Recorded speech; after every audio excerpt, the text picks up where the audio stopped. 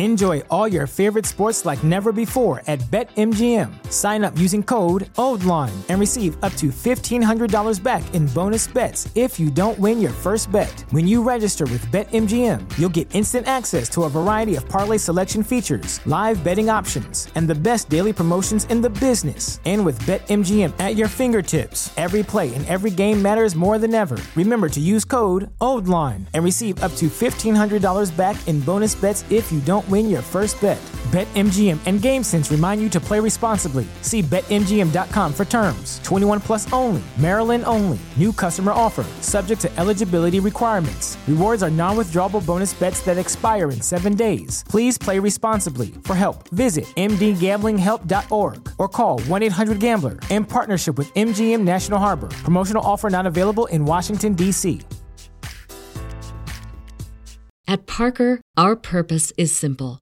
We want to make the world a better place by working more efficiently, by using more sustainable practices, by developing better technologies. We keep moving forward. With each new idea, innovation, and partnership, we're one step closer to fulfilling our purpose every single day. To find out more, visit parker.com/purpose. Parker, engineering your success.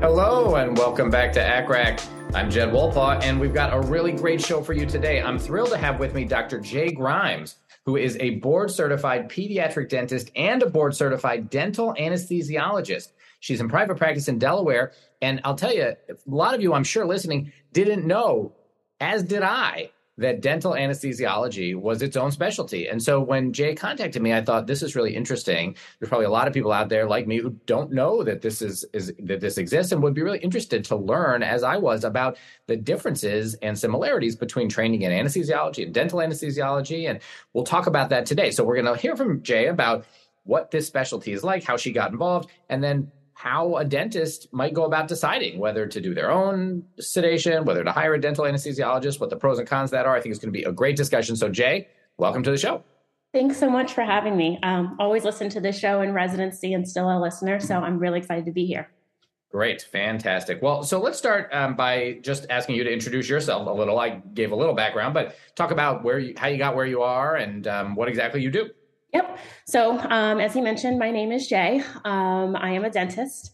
Went to University of Maryland for dental school, and then liked general dentistry, but just felt like there was something more. I really liked working with kids and special needs. So I decided to do a 1-year general residency to just kind of feel out the field of dentistry and learn a little bit more about it.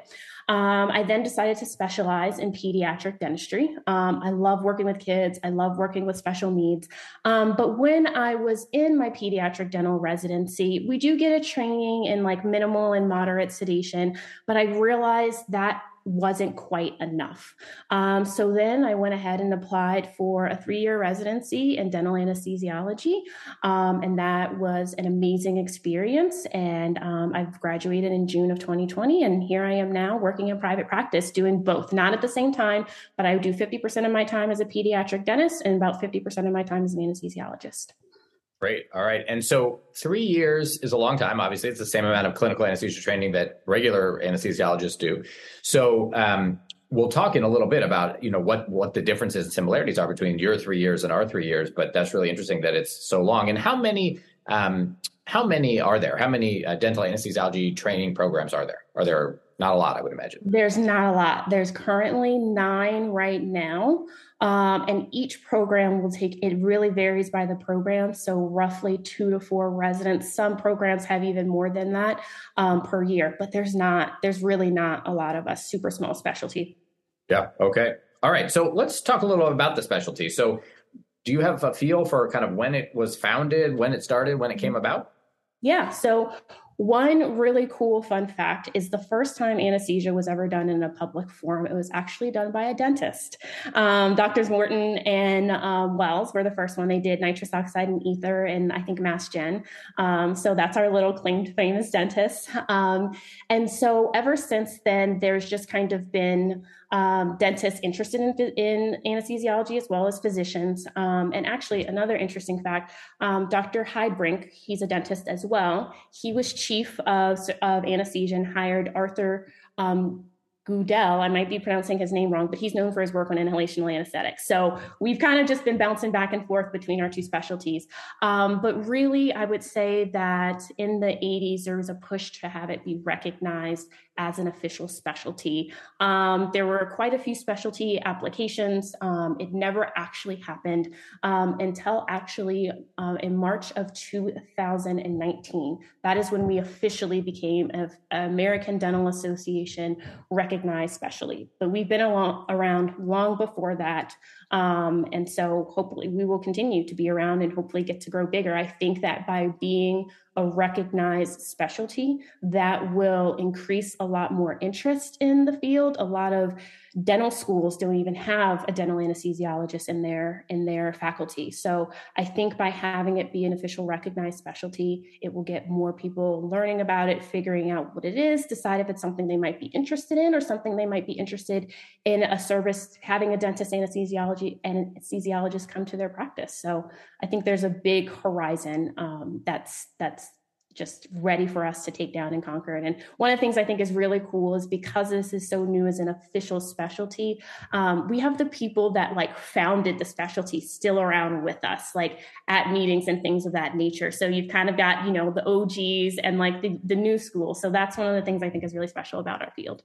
That's awesome. And I love that kind of symmetry you mentioned in terms of the history, right? You're absolutely right. Morton was a dentist, and the fact that that's now come around and dentistry is kind of embracing and starting this new specialty of dental anesthesia is very cool. So tell me a little bit about the training programs. You mentioned you did a 3-year training program. What is it like to apply to that? How you obviously have to do dental school first. Do you have to be in practice first, or can you go straight from dental school? Tell us a little bit about the process. So yes, you have to have graduated dental school, 4-year program. Some people go directly out of dental school. Some people do private practice for a little bit. Some people do other residencies. Not as common if they do, they'll do a general residency. So we've really got a good mix of people. In terms of the application process, very similar to, I think, med school residencies in which we have a centralized application. There's a match, you upload everything up to one, and then you pick all the programs that you want to send it to. We do have kind of our standard boards similar to you guys where we have our part 1s and our part 2s. And then we also have something comprehensive basic science examination, which is kind of like a specialty exam that one would take to kind of apply for dental anesthesiology. Some programs accept it, some don't. So it just kind of depends. So but that's kind of the equivalent of like an entrance exam, like an MCAT for med school. Okay. Exactly. So yeah, that's kind of the application process. Again, very similar. You interview, you rank, all of that good stuff. And then you just hope that the match gods get you to your first choice. So yeah. Fair enough. And obviously not a lot of choices because you said there's only 9 programs. Yes. And there's always more applicants than positions. So Right. Okay. So, and then you said it's 3 years. And do you do an intern year like people in anesthesia do, and then kind of 2 extra years of anesthesia, or is it all anesthesia? So it really kind of varies by program. Typically, no, there isn't really a formal intern year. There is a little bit of kind of that transitional maybe month that you have where you're getting acclimated to the OR, maybe paired up one-on-one with another resident. But for me, in my particular program, the way it worked is we worked pretty extensively with either senior residents or our attendings one-on-one, either going with them to dental offices when they provided general anesthesia or sedation, or just following a senior resident in the OR, whether they're doing, much more medicine anesthesiology for like APPEs, lat choles, whatever it is. And so then our second and third year in the program, we're not exclusively, maybe like 80% in the OR, but as a minimum quota. So we have quota, not ACGME. as a minimum, we have to spend at least 24 months exclusively doing anesthesia, and 6 months of that doing anesthesia specifically for dental cases. So yeah, we get a lot of training in all sorts of anesthesia. We're not just limited to just doing dental cases. It's things that are appropriate for our level. We call it DA1 and then CA1. So cases that are appropriate for that level, we're doing it. We're working with the medical attendings. It's a little bit, I will say, of a learning curve when you first get into the OR, because I think in dental school, we learn all the medicine, we don't learn how to apply it. So it's definitely a little bit like drinking out of a fire hose when you first get into the OR. But I think that, especially in my program, there was no dentist versus physician residents. We were all one team. We all collaborated together. A lot of times, especially when the CA residents would have dental cases, they'd call us and be like, okay, so what do we do? Nasal intubation. How is this working? And so it felt good. It felt very collaborative, which I think was what everyone wants in their residency. Yeah, that's great. So you clearly were working right alongside CA, or, what I'll call, I don't know what to call us, I guess what I would have normally said regular, but maybe adult medical anesthesiology residents, CA, we'll call them CA and DA, like you said. There you go. You, the DA residents, dental anesthesia, were working alongside the CA, clinical anesthesia residents, CA1s doing similar cases. Now, you mentioned your attendings were dental anesthesiologists. Were they all dental anesthesiologists, or did you also work with people like me who are not dental or medical anesthesia? So our cases with the dental anesthesia attendings were limited exclusively to dentistry. Gotcha. That might have been mobile, an outpatient office, or it might have been in the hospital doing a dental case. Our medical attendings were the ones for any sort of medical procedure. So we worked with both, and it was really nice to get just different viewpoints, because you can do anesthesia a million different ways. And so it's really cool to, I think, pick up little tricks from various attendings and put those in your tool bag and say, this works for me, it doesn't work for me. So I really appreciated that. And we got to do some things that like doing epidurals and spinals. We got to do that on occasion, which is really, really cool. I'm not doing that obviously in practice, but it was cool to just kind of get that exposure. So it was definitely great having all different types of attendings for sure. Yeah. Okay. So I was going to ask you, obviously not a lot of utility for epidurals in dental anesthesia. Similarly, not a lot of use probably of the TEE. So but you still do some cardiac and OB, maybe just less? In my program, it was very minimal. It was mostly associated with another resident, because there are only so many cases to go around, and obviously the people that are going to do that in private practice. So, but I think that there's always opportunity that if you were interested, you could definitely learn on. Like I could ask a cardiac anesthesia attending, hey, I don't have a case today. Can I just kind of sit in and see how this goes and things of that nature? So there was definitely a learning opportunity if you were interested. It was just, there's only so many cases to go around. Yeah, that makes sense. So were there other official, more extensive non-OR rotations that you did? Yes. So outside of the OR, the biggest rotation that we had was dental anesthesia, which is, like I said, doing anesthesia in mobile private offices.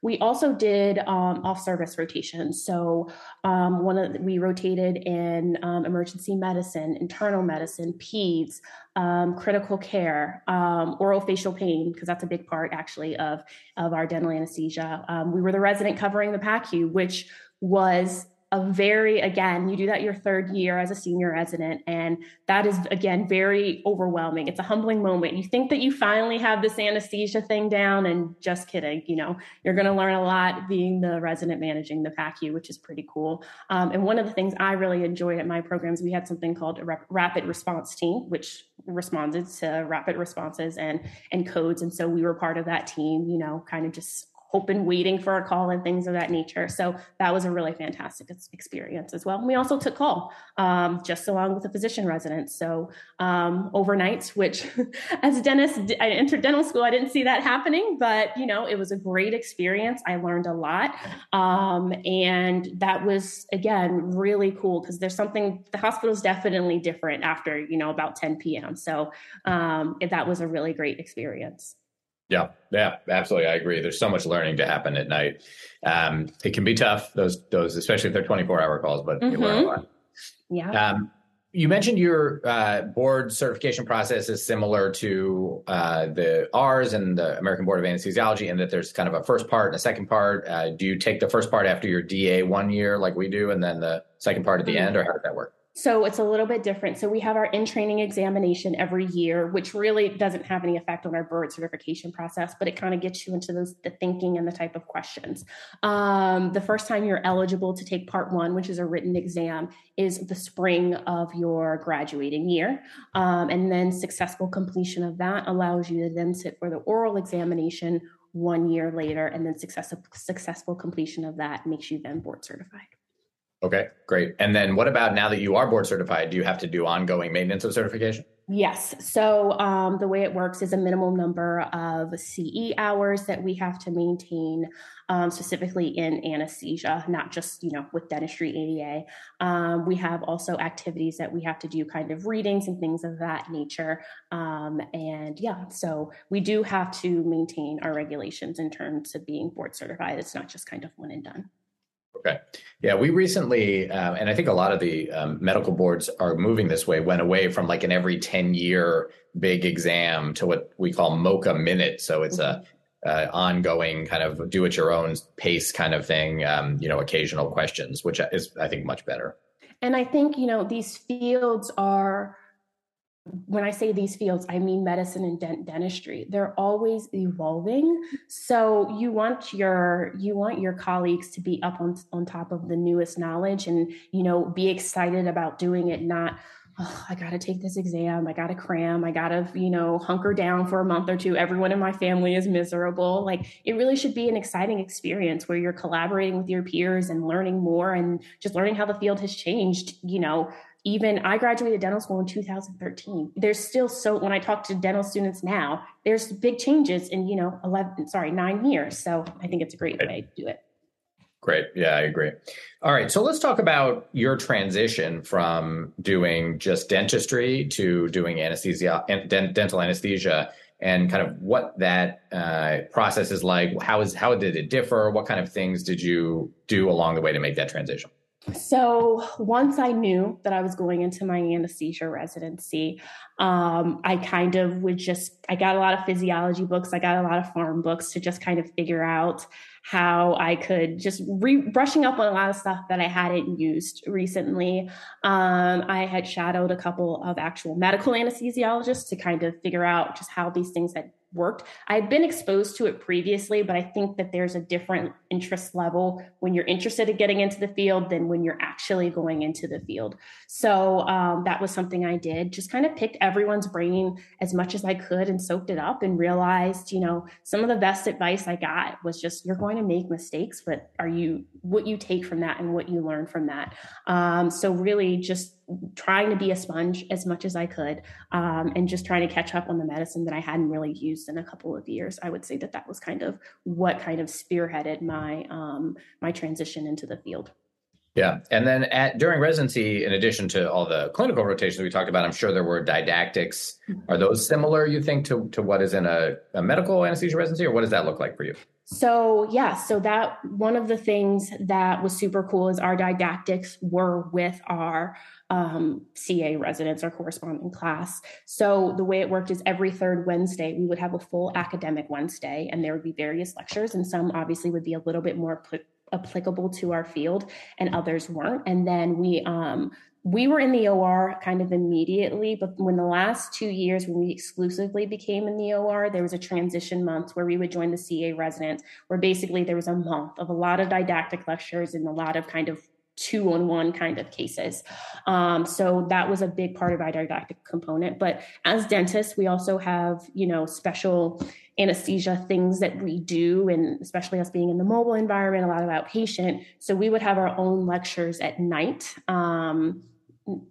6 p.m. or so, maybe 2 hours once or twice a month, or board exam prep review.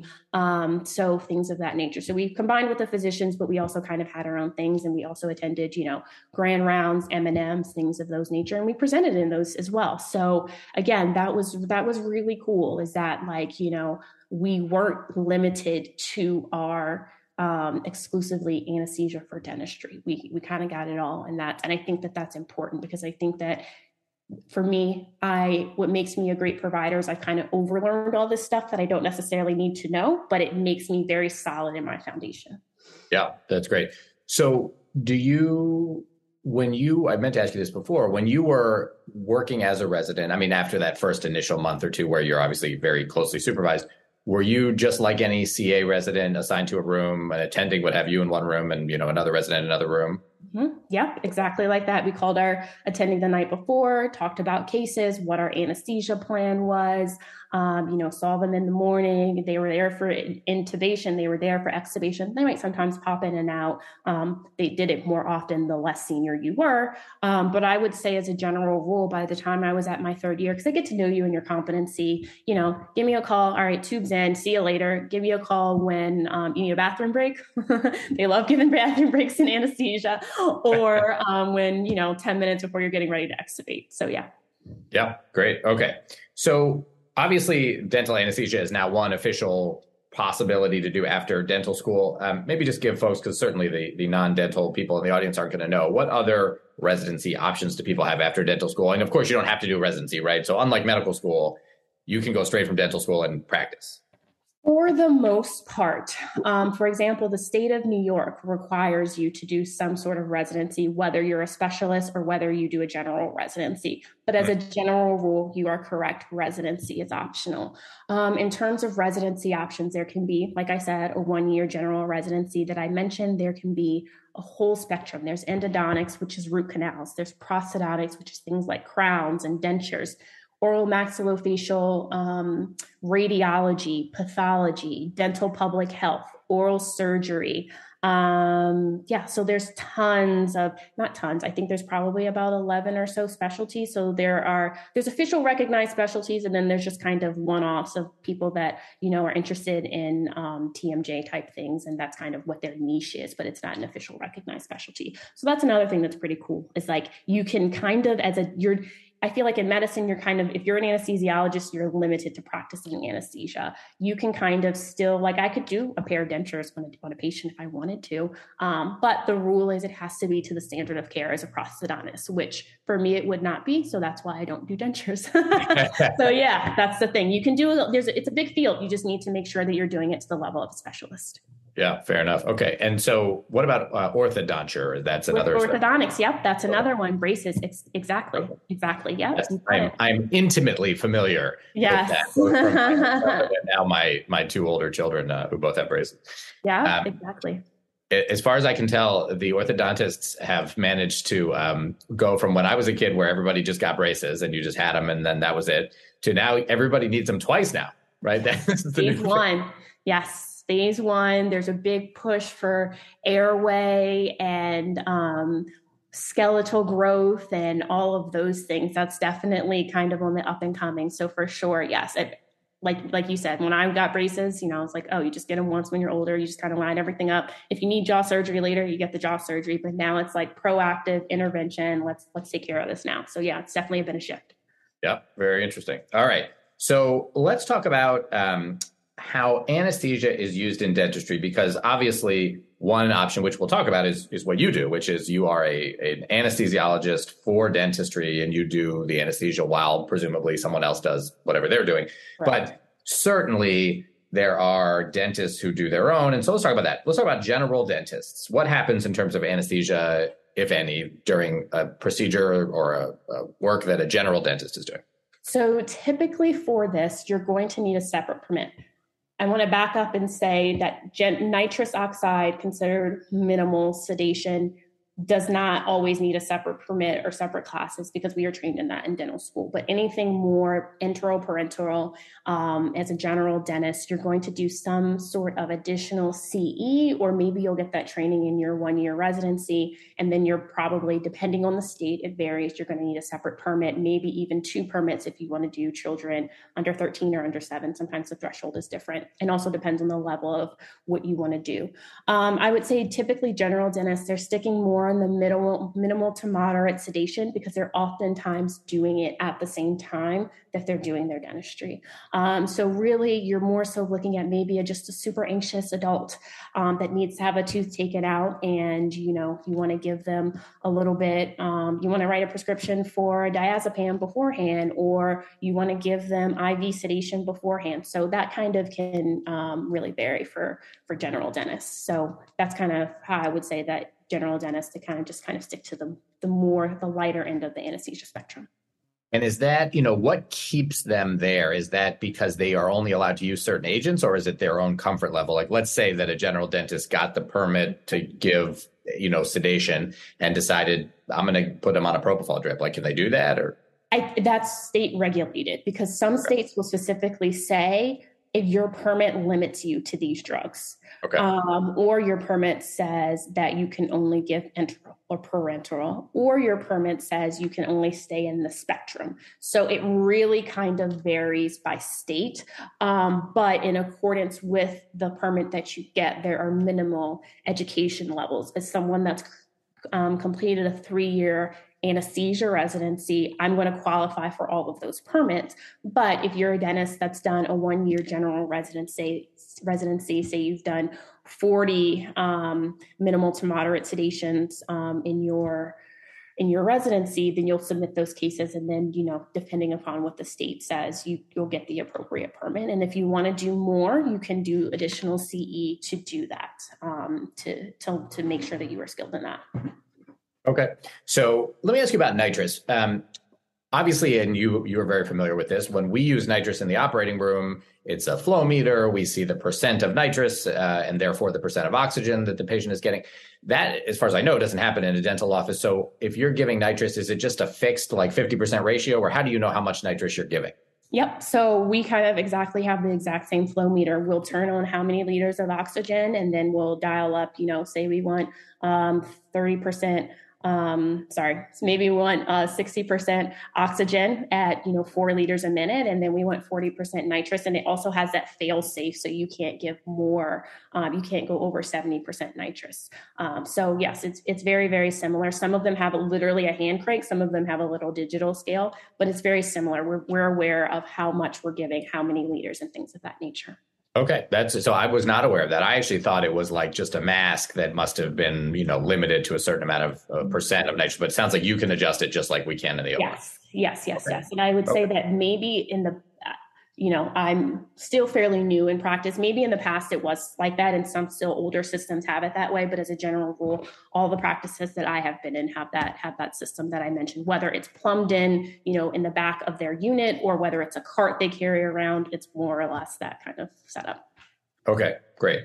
So, it sounds like obviously there's some state regulation of this, but there's probably a fair amount of leeway for general dentists if they want to do their own sedation to do this. And I know there's some controversy around this. I know, actually, I heard a podcast recently, and I'm not going to remember what it was on, which podcast, but I heard someone speaking about, it might have even been on something like The Daily. I don't remember, but it was a person out in, no, you know what it was? It was Anesthesiology News has a podcast, and they interviewed a woman out in California who's really been pushing to regulate the use of anesthesia by dentists more, because I think it has a couple of really bad outcomes out there with people who either died or had significant morbidity from, understandably, the dentist is focused on the dentistry and therefore maybe not paying as close attention to the patient's airway.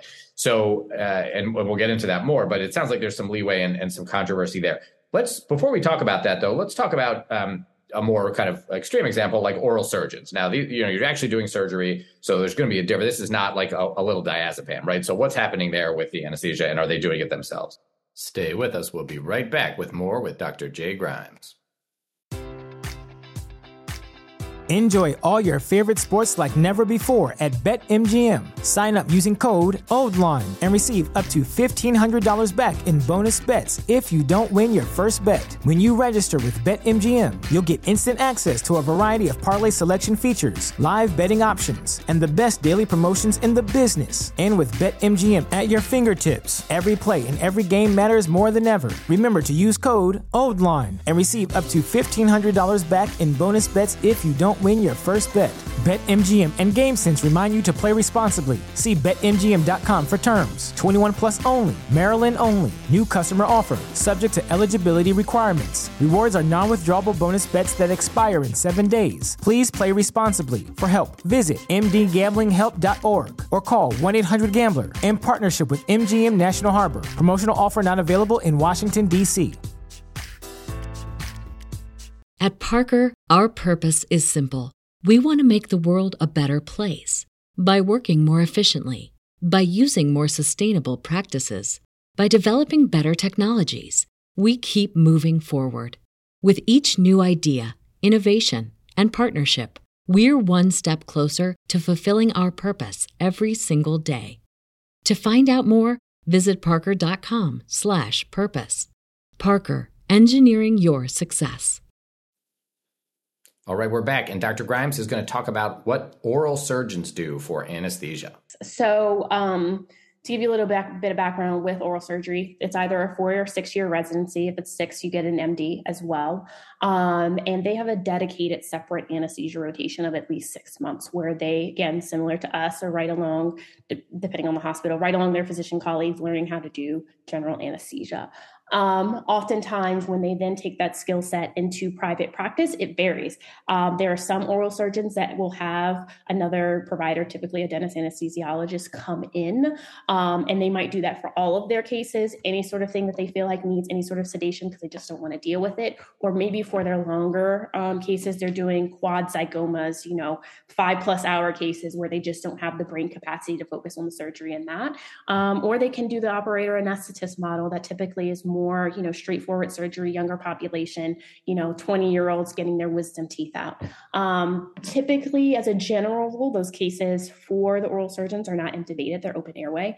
And it really kind of depends on the surgical technique, but it's going to be typically some mix of probably midazolam, ketamine, fentanyl, propofol, maybe bolus or running as a drip in the background. But because those cases are so short, again, depending on the complexity of the extractions, it can be anywhere from 10 minutes, 20 minutes. Sometimes it can be a little bit longer. So there's the capacity for them to do both the operator and anesthetist. That's very common.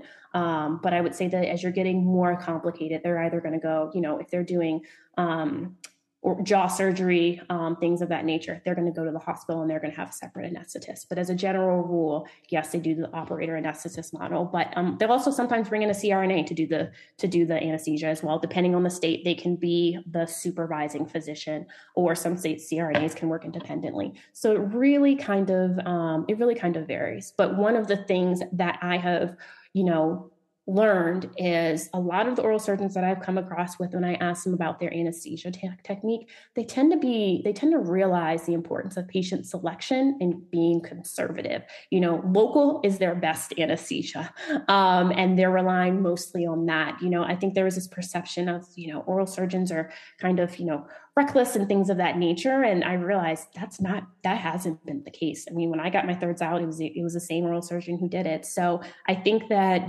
there's really been a shift because one death is too many, but I think with all of these deaths, we've realized we really have to choose the right patients. And we also have to realize our bandwidth for being able to do both. Yeah. So I think that's absolutely right. Let's just say that an oral surgeon is doing a 20-minute, 30-minute, extraction or something, and they are going to do, open airway, but general anesthesia, propofol, as you said, propofol, ketamine, Versed, whatever it is. do they put patients on a monitor, like a full monitor, the way we do in the OR? Yep, Like, so they're using pulse ox, they're using blood pressure, they're using EKG, they're using capnography, they're using all of those same monitors. Yes, correct. Okay. And so then I'm imagining this situation where if you're really doing it yourself, you're kind of in the mouth and you've just trained yourself to like look up at the monitor, you know, and you know how we have the background noise of the pulse ox where we're hearing that beep and it gets to be irregular or the pitch changes and things of that nature. You know, your eyes, we call it head on a swivel. So you're always just kind of, you're doing your, I guess, extractions and then you're looking up. So yes. Yeah. Okay. All right. So that's an option. And obviously, as we already discussed, some controversy there, and it sounds like certainly one big factor, as you mentioned, would be patient selection. One of the things I would imagine, though, is, of course, and I'm sure you've seen this in your time, I know I've seen it a lot, is the person who looks, I mean, man, they're young, they're healthy, and their airway looks beautiful. And you think, oh, this is going to be, easy mask, easy intubation.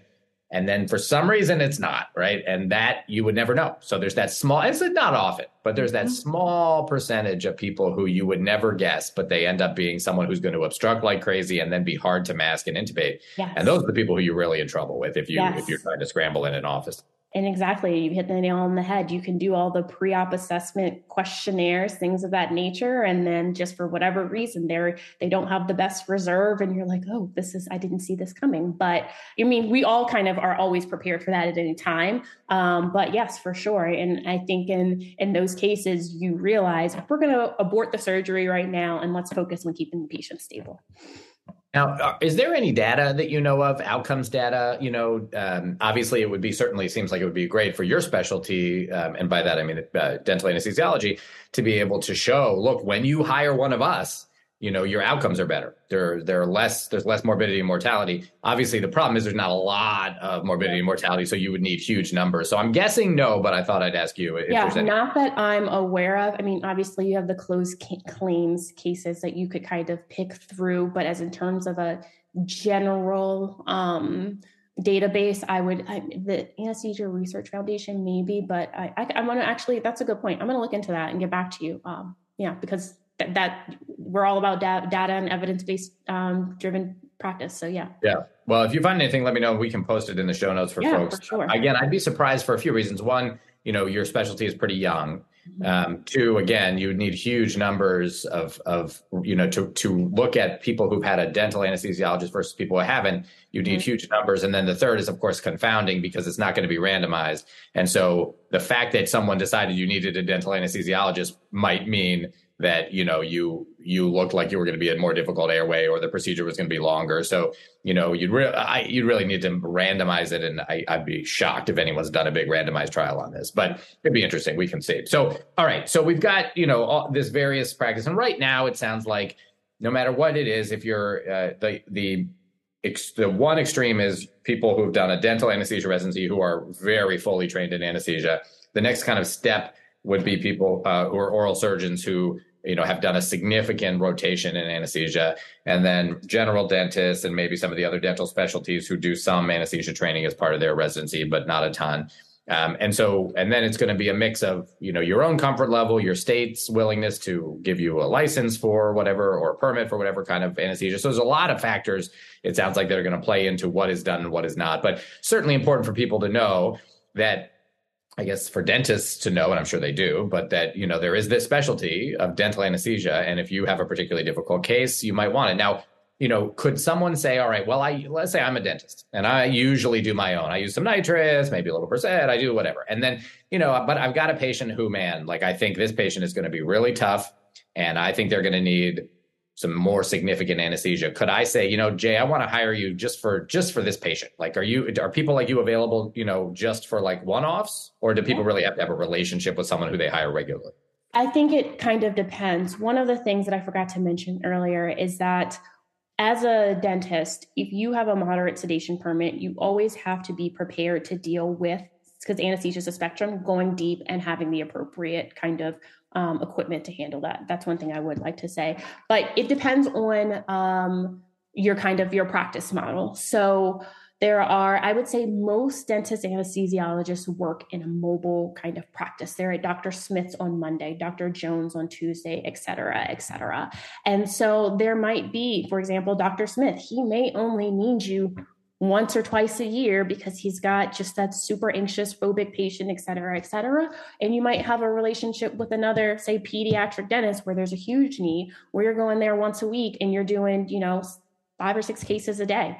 So it really kind of varies, and it also kind of depends on what your comfort level is. I practice only in one office doing anesthesia. And so I am fortunate to kind of only work with a select group of dentists, because another thing you have to realize is, as a dentist anesthesiologist, in a dental office, typically, it depends on, maybe not so much with an oral surgeon, but if you're going to a general dentist office, you are the most competent, comfortable provider in the airway. So, some people may not feel comfortable working with Dr. Smith because, they realize that if there were, unfortunately, an adverse event, that it wouldn't be able to be managed well, because maybe the setup is they can't get a gurney in the room, things of that nature. So I would say that's definitely done on a case-by-case basis, and on the comfort level of the dentist anesthesiologist. Okay. So that's pretty common, as you said, to kind of go different, kind of mobile anesthesia in different places, but you obviously want to know that they've got the equipment. For example, you said, if you're going to be using nitrous, you're going to have a flow meter, you're going to need all your monitors. What about other things? Are you ever using inhaled anesthetics like SIBO, nitrous? And if so, is there an MH cart in these places? So I'm going to talk about it from the perspective of a mobile dentist anesthesiologist. So we don't just show up with like a little bag of drugs and that's it. We come in with carts. So oftentimes, depending on the office, we may or may not use their own oxygen, their own nitrous, but we come with our own carts. So our carts have anything from, if we're using triggering agents, we're going to have, Ryanodex, we're going to have our dantrolene, we're going to have a defibrillator, we're going to have our own E-tank, we're going to have a bag valve mask. We have little connections to hook up everything, because Dr. Smith may have one connection for his oxygen that we need to hook up our cords to. Dr. Jones may have a different one. And so we are just always ready for anything, because we're in all these different places. In terms of, you asked specifically inhalational agents, again, it varies. So when I was in residency, we went to one oral surgeon's office. He had his own machine, so we just used that. We also have mini machines where we can administer SIBO throughout the case, or just use it for a mask induction and then turn it off and then run the patient on a TIVA anesthetic. So it really kind of depends on the provider, but we've got a whole kind of toolkit that's pretty extensive that we come with, because we have to be prepared for everything. The typical dentist office just, maybe has a oxygen E-tank, a bag valve mask, maybe a glucometer, but that's pretty much all. So we're coming with all of the stuff. And to be frank, it can be a little bit brutal sometimes, because you're getting there, an hour plus early, you're setting everything up, you're doing your cases, you're breaking it down, putting it back in your car to go to another place tomorrow. So that's just kind of the nature of the beast. But at the same time, it always makes it exciting. You're going to all these offices, hanging out with different people, meeting new people. So there's pros and cons, I think, to both sides. Wow. Yeah. So you really are lugging a lot of stuff up and down steps or into elevators. Now, what does each individual provider have to then buy their own defibrillator and their own mini anesthesia machine and take it all with them? Or, that seems like it would be a huge kind of upfront cost. It is. Typically they do. Anesthesia machines, I think some people have, some people don't. That's kind of a preference, but kind of the non-negotiables, defibrillators, because an office is just going to have an AED. So things like that, your Zoll, making sure your tanks are up to date, all of your emergency meds, your amio, all of those things. Yeah, you're buying it, you're carrying it around. Yep. So it's typically on us. Again, that's the average, but depending if you're working at an oral surgeon's office who does GA and you're exclusively maybe working with him or her, maybe you don't need to carry as much, because they do that type of stuff. So it does vary, but as a general rule, we kind of like to have our own stuff, so we know that it's there, it's ready, it's not expired, and because at the end of the day, if something were to go wrong, it's on us to make sure that it's handled correctly. Yeah. Now, if you're doing anesthesia for a dental procedure in a hospital, what is how does that hospital decide whether to bring you in or whether to use their kind of in-house anesthesiologists? Does it vary? So I would say that when you ask that question about a one-off, it probably does not apply to the hospital, because you're going to be credentialed at that hospital. You're going to be a regular provider. I know my pediatric residency in Colorado, they had several dentist anesthesiologists on staff that did, but as our group, we think we went about 3 times a week. So they were doing anesthesia for us, but they were also doing anesthesia for, other either private practice dentists or other medical procedures. So as a general rule, no, you're kind of going to be credentialed at that hospital, part of that anesthesia team.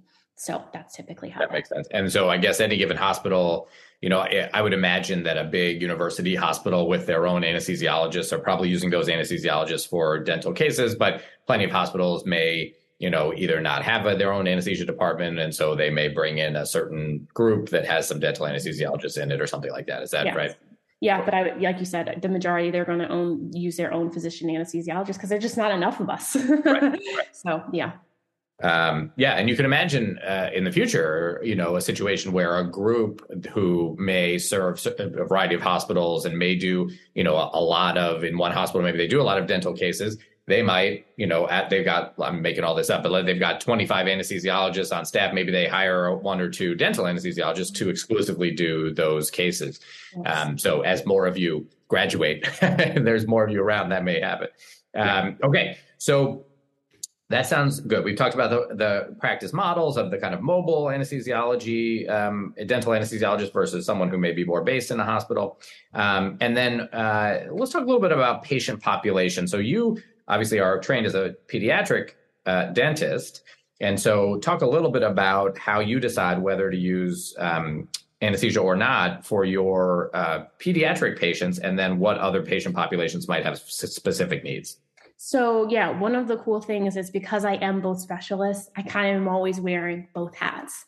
So typically the thing that starts to make me think anesthesia in the back of my mind is lack of cooperation, whether it's what we call pre-cooperative. They're just so young. They're 3 years old. They just don't have the ability to cooperate.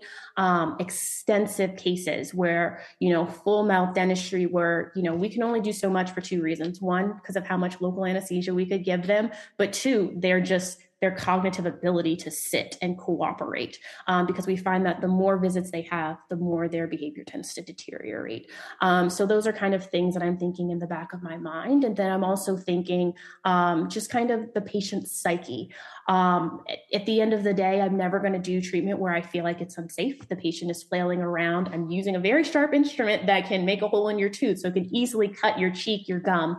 But sometimes, you kind of have to, it's not really fun. The kid is screaming, that they're numb. They're just not happy. They have dental anxiety. So I start to just think about just the patient's psyche, because there's a lot of parents and adults that say, I remember being younger, being held down, and I'm terrified of the dentist now. I have awful teeth now, et cetera, et cetera. So we're trying to balance, I think, competency in terms of making sure that they get the best care that they need, but also just realizing, I can hold you down to do this treatment, but is it really the best? And then another thing I'm thinking of is medical history in terms of, would this patient be, what are me as a dentist, what is my access to treat this kid under sedation? Can I send him, can I do his anesthesia and we keep it within the practice? Or is he is he extremely overweight or has some sort of conflicting medical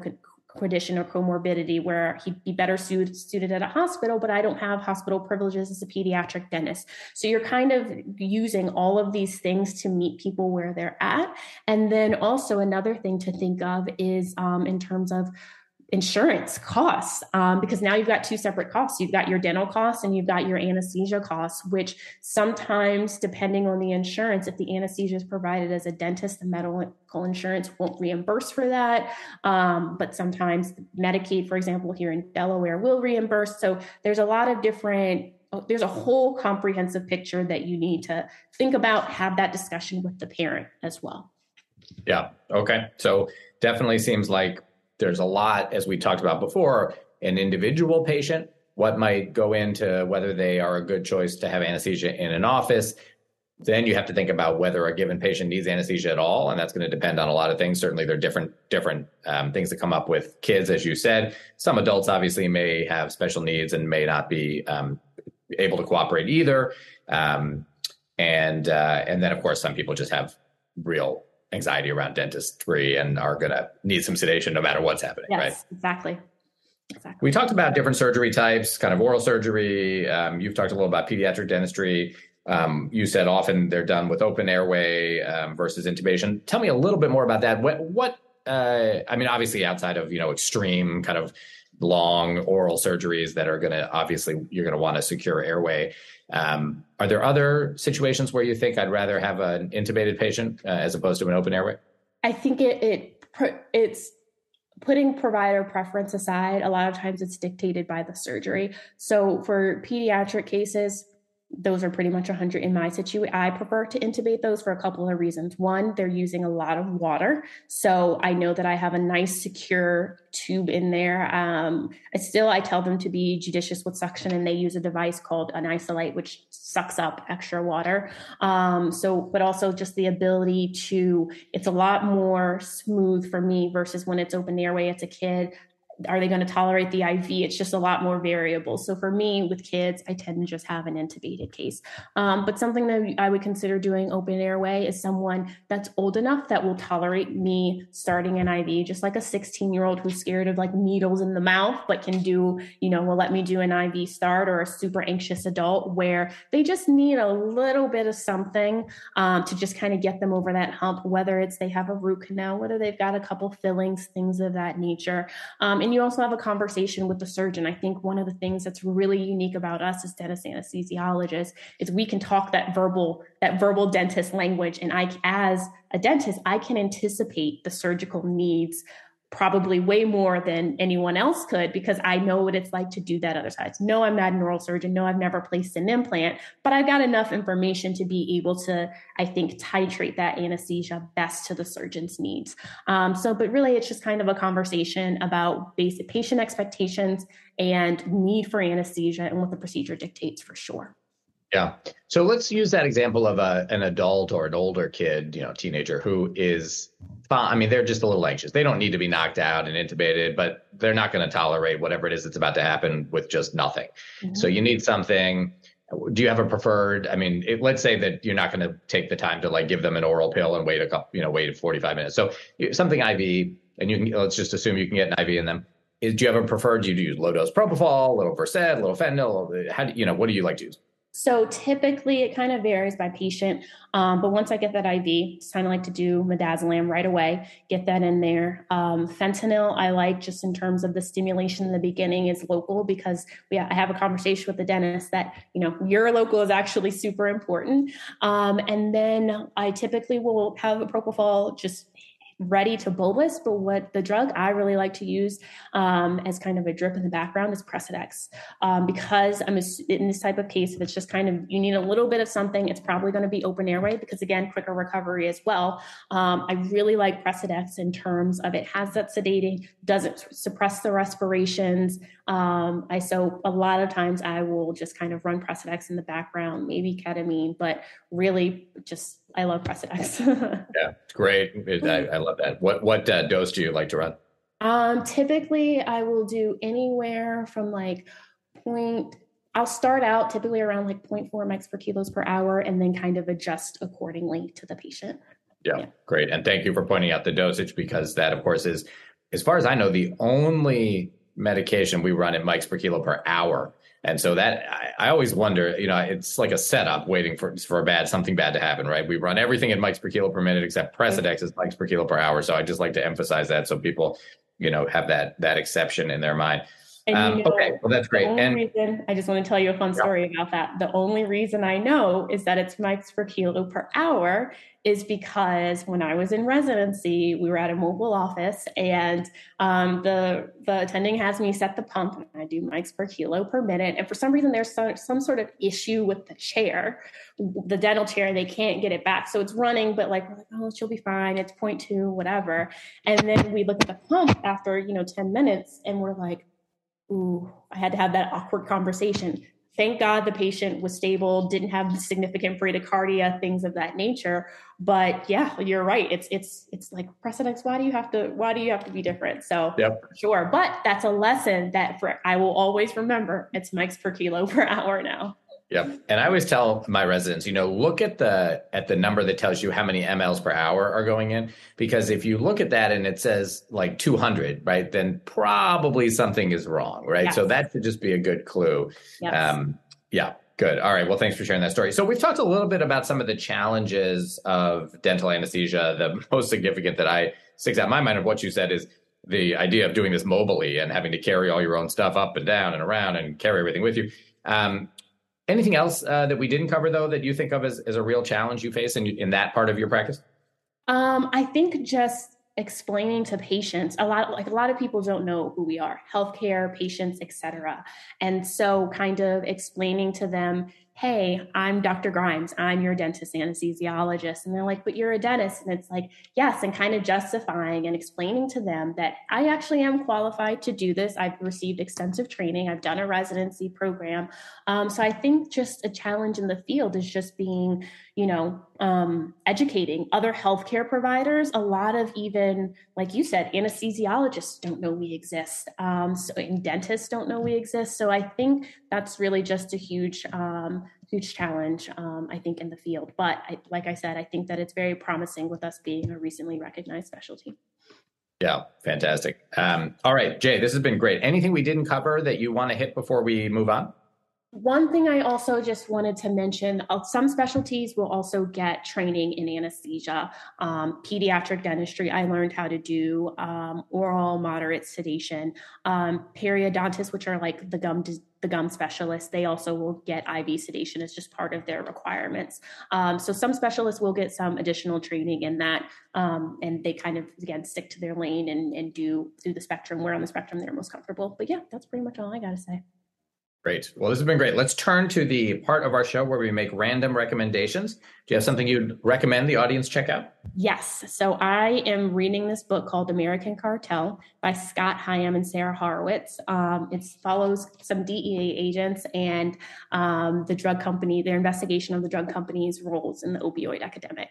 I just think that it's really interesting as a book itself, but I just feel like even from being in dental school where we weren't really restricted or discouraged from writing prescriptions for opioids secondary to procedures, to the pendulum swinging all the way in the other direction, where it's like, no, we're not ever writing for narcotics, when really the answer is probably somewhere in the middle. So I think that just given my background in anesthesia and the listeners' backgrounds, they might find that to be a really interesting book to listen to. That sounds awesome. Thanks for the recommendation. And I will recommend, though I'm slightly hesitant to do so, and I'll say why in a second, but it is fantastic. And I'll recommend the Crescent City series. It's a fantasy novel series by a really fantastic author named Sarah J. Maas, Maas. And someone recommended it. There's only, unfortunately, and this is the reason I say I hesitate, because there's only 2 so far. So I'm almost done with the second, but it'll be a longer series. So much like Game of Thrones or any other series that isn't finished, you may read the first 2 and want more, and it's not out yet. But they're so good that I do think it's worth. She also has some other series, which I haven't read yet, but will be reading when I finish this. She's an incredibly good author. The one thing I will say, because I didn't know this going in, and I discovered it, is that though they are amazing and the storylines are great, it's exciting, they're page turners, they are incredibly sexually explicit. And I did not know that. Didn't bother me. I think it was fine. But just know, audience, that if you decide to pick these up, this is probably not a book you would give to your young child. And just be aware, if you're sensitive about that stuff, then you might want to pass on this one, because it is very explicit, but very, very good and entertaining. So if that sounds good to you, check them out. Sarah J. Maas, the Crescent City series, or any of her other series I've heard are also great as well. Jay, thank you so much for coming on the show. Thank you so much for having me. I'm just so excited to be here and just want to share what we do as dentist anesthesiologists. So it's been great. Thank you. All right. Hopefully you got as much out of that as I did. That was really fantastic. Let us know what you thought. Go to the website, acrac.com, where you can leave a comment. Others can learn from what you have to say. If you are a fan of the show, you can follow us. We're on Twitter. We are on Facebook. We are on Reddit. And we are on Instagram. I'm at Jay Wolpaw on Twitter, and we're at ACRAC Podcast, and you can find us on all those other platforms as well. If you are a fan of the show, please consider going to Apple Podcasts or wherever you get your podcasts and leaving a comment and a rating. It really helps others find the show. If you'd like to support the making of the show, please consider going to patreon.com/ACRAC. That's patreon.com/ACCRAC, where you can become a patron of the show. Even if it's just $1 or $2 that you pledge, it makes a big difference, and we really appreciate it. You can also make donations anytime by going to paypal.me/ACRAC or looking up Jay Wolpaw on Venmo. Thank you so much to those who have already made donations and become patrons. We really appreciate it. Thanks, as always, to our fantastic ACRAC crew. Dr. Brian Park is our tech lead. Sonia Amanat and Chris Reese are our social media managers. Dr. April Liu and Edison Jang are our production assistants. Thank you so much for all that you do. Our original ACRAC music is by Dr. Dennis Quo. You can check out his website at studymusicproject.com. All right, that is it for today. For the ACRAC Podcast, I'm Jed Wolpaw. Thanks for listening. Remember, what you're doing out there every day is really important and valued.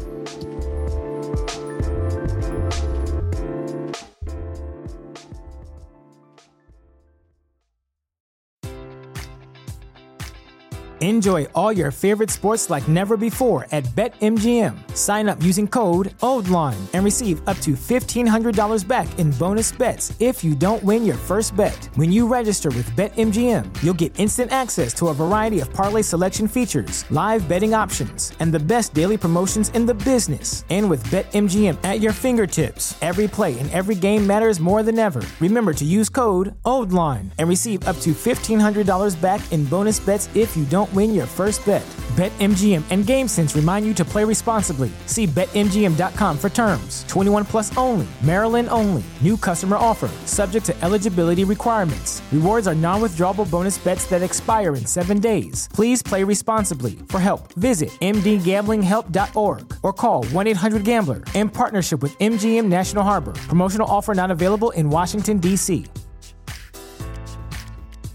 At Parker, our purpose is simple. We want to make the world a better place by working more efficiently, by using more sustainable practices, by developing better technologies. We keep moving forward. With each new idea, innovation, and partnership, we're one step closer to fulfilling our purpose every single day. To find out more, visit parker.com/purpose. Parker, engineering your success.